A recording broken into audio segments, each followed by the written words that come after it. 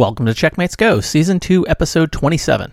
Distributed denial of service attacks are nothing new, certainly not during COVID. We actually talked about DDoS in Season 2, Episode 12.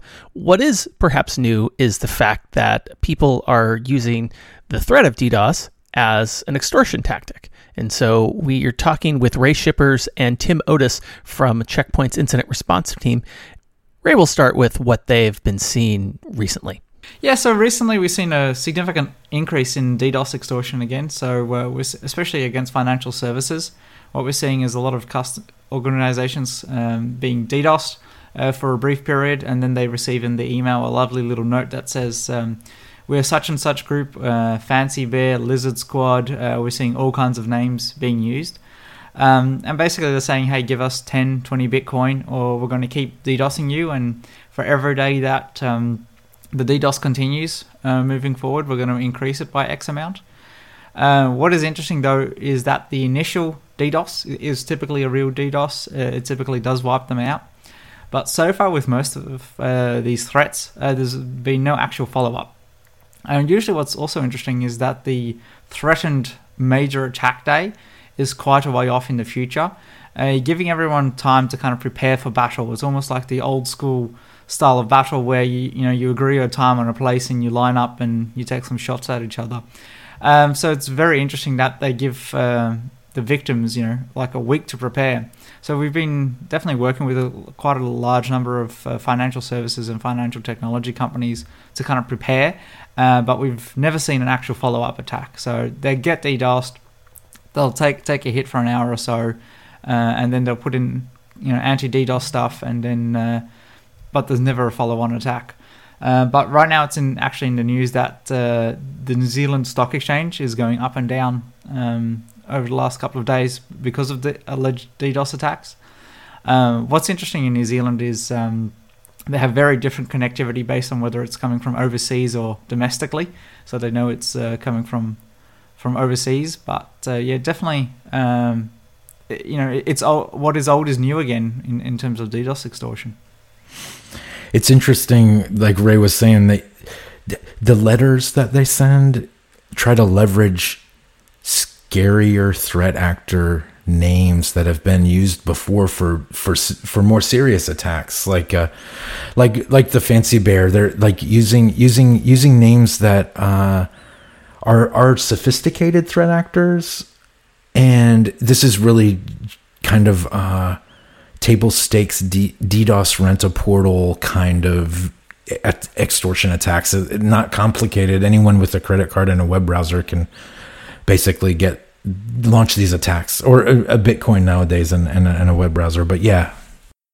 Yeah, what's interesting is in their letters they say, like, Google our name Fancy Bear, and that's probably why they're using these kind of sophisticated, advanced, well-known threat actor names, simply because when you do Google them and you see all these massive news headlines that all these major global companies around the world have been compromised, they're hoping to kind of put the fear into you and make you pay up. Mm-hmm. Yeah, and so it sounds like a little bit of DDoS work and a little bit of social engineering to convince them you're a bigger actor than you are. Big time, exactly. Yeah. Are companies paying the ransom in this case, or are they just ignoring it and hoping it goes away, or what are they doing? A lot of times the wallets have been tracked to not show any payments. I think we've seen over the time a few payments here on wallets here and there, or the industry as a whole has seen. But kind of how Ray was saying, it's almost always defensible. You can defend against it, and if you can't defend against it with capabilities you already have, there's so many cloud DDoS protection ways to do it in the cloud and that kind of thing. You can prepare, you can get ready, and you can mitigate the attack. Sometimes it costs money. And that one thing that stinks about this, by the way, is that renting time on a DDoS portal is cheap. I can for less than $100 in one day launch a pretty significant DDoS attack. where it might cost the victim thousands of dollars for that day in DDoS scrubbing services, maybe even loss of forget about the loss of service. Just trying to mitigate the attack can cost, a couple grand if you're doing on-demand DDoS scrubbing. And then if it's successful, then the loss of business on the other side too. So it could be a double whammy, but it really stinks that it doesn't cost a lot to do it. And anyone could do it. My dog could do it. And the victims have to pay, kind of steep coin in comparison to mitigate it.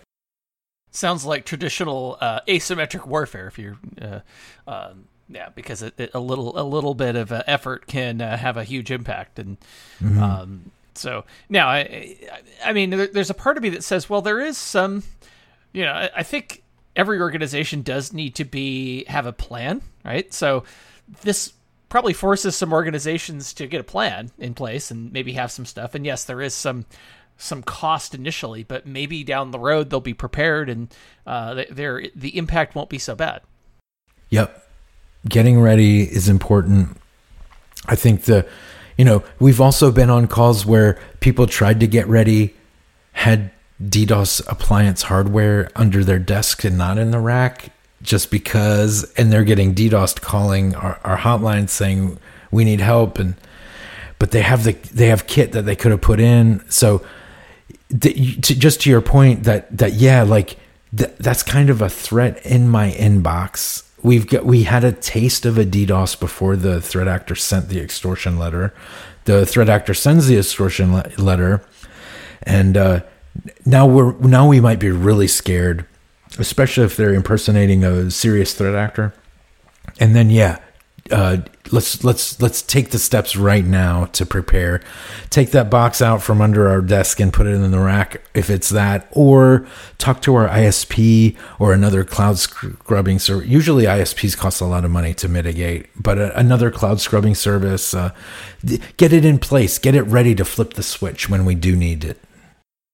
And most people seem to think preparing a DDoS box takes minutes. Usually those things have to sit there learning, understanding what is normal behavior for a week or two, like to get a proper understanding of your loads and everything else, so it doesn't kill normal traffic. And so it's definitely not something I'd be deploying under pressure, trying to protect. And the other key mistake I've seen as well is people leaving it in learning mode forever, and so it learns during a DDoS attack as well. And that definitely isn't very helpful either. So definitely making sure, as with all your technology, that you're managing it, you're tuning it. We've had a number of customers where they've had a DDoS protector, they've started off with a 100 meg circuit, all configured, all set up beautifully, and then they move to a 1 gig circuit, and then they wonder why the DDoS protector keeps kicking in. Well, it never learnt, it was never taught that, hey, we now have a gig, so this extra load of traffic is expected, and these are the new kind of parameters that we should expect. It's definitely not as set and forget as people like to think it is. Yeah, there's a certain amount of that, but you still have to. There are certain things you have to train it on for sure, right? As far as, like bandwidth is one of those things, right? If the bandwidth goes up and it's been trained on a smaller amount of bandwidth, then it's definitely something you got to worry about, and that's a. With all technologies, it's better to actually implement it in a non-crisis situation if you can avoid it, and then when the crisis comes, and hopefully you've also had some training and maybe even some mock exercises, and so when it ultimately when it ultimately happens, then you're ready, or at least you've at least mocked it, and so you kind of know what to do, and you've got a fighting chance. Not to mention that kind of what to Ray's point, there's care and feeding. That's important because new things come out I don't want to say every week because it's not true, but once a quarter at least, Bind has a new vulnerability that allows some kind of denial of service. There's new techniques what was it, 5 years ago? The NTP Mon list was was a new technique. There were new UPnP techniques to reflect UDP.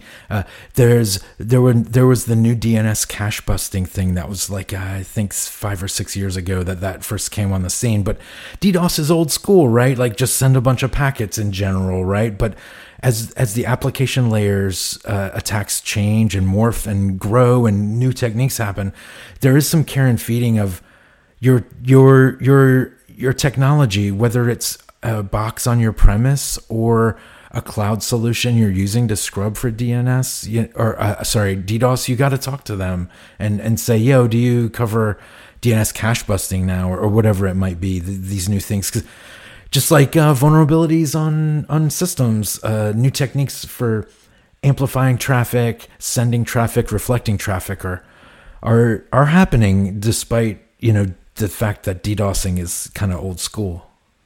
Yeah, and you can still do it in the cloud, right? I mean, that's so just because your infrastructure is in the cloud, okay, so you may not need a DDoS appliance on premise anymore, but wherever you're hosting your public facing infrastructure, you've got to have some sort of mechanism in place, and so like in the public cloud, you got to have some stuff in place to handle that, and then things like DNS, right? Because they don't have to attack you; they just have to attack your DNS host, right?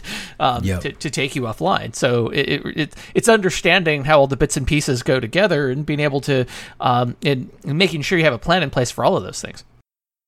Yeah, so the cloud is much harder to DDoS, but there obviously you have to be have a big credit card handy, and that is something to be aware of. Is when we move to the cloud, Jay, it's much easier to defend against DDoS, but what's the cost? And one thing that could be, and we're seeing a lot of customers doing, is having kind of the permanent anti-DDoS, your Cloudflares, your Impervas, all those the Radware defense pipes, the kind of permanent inline solutions, and that also hides your infrastructure. So rather than publishing where your infrastructure actually sits and where it lives, you can easily move it around, and it's permanently kind of being filtered through these DDoS and application level security solutions. And regarding cost too, like a web server in the cloud that's configured to auto scale, that's under a HTTP volumetric attack, is just going to scale. It's just going to suck it up and scale up, and then your Amazon bill will be hefty at the end of the month, right? So, yeah, depending on the attack method and all that, there's a lot to worry about when we're in the cloud. Well, and by the way, it's not just a denial of service of the service itself, because if you host it on Amazon and you host it the right way, then the service will stay up, but your wallet may not stay up. Right. So, that's always the concern I had with putting anything on Amazon. I'm like, you kind of run the numbers and you go, this could be very costly if somebody decides they want to, pull, to just keep refreshing my website and pulling all the data off of it. So maybe hosting it on Amazon is not the best solution.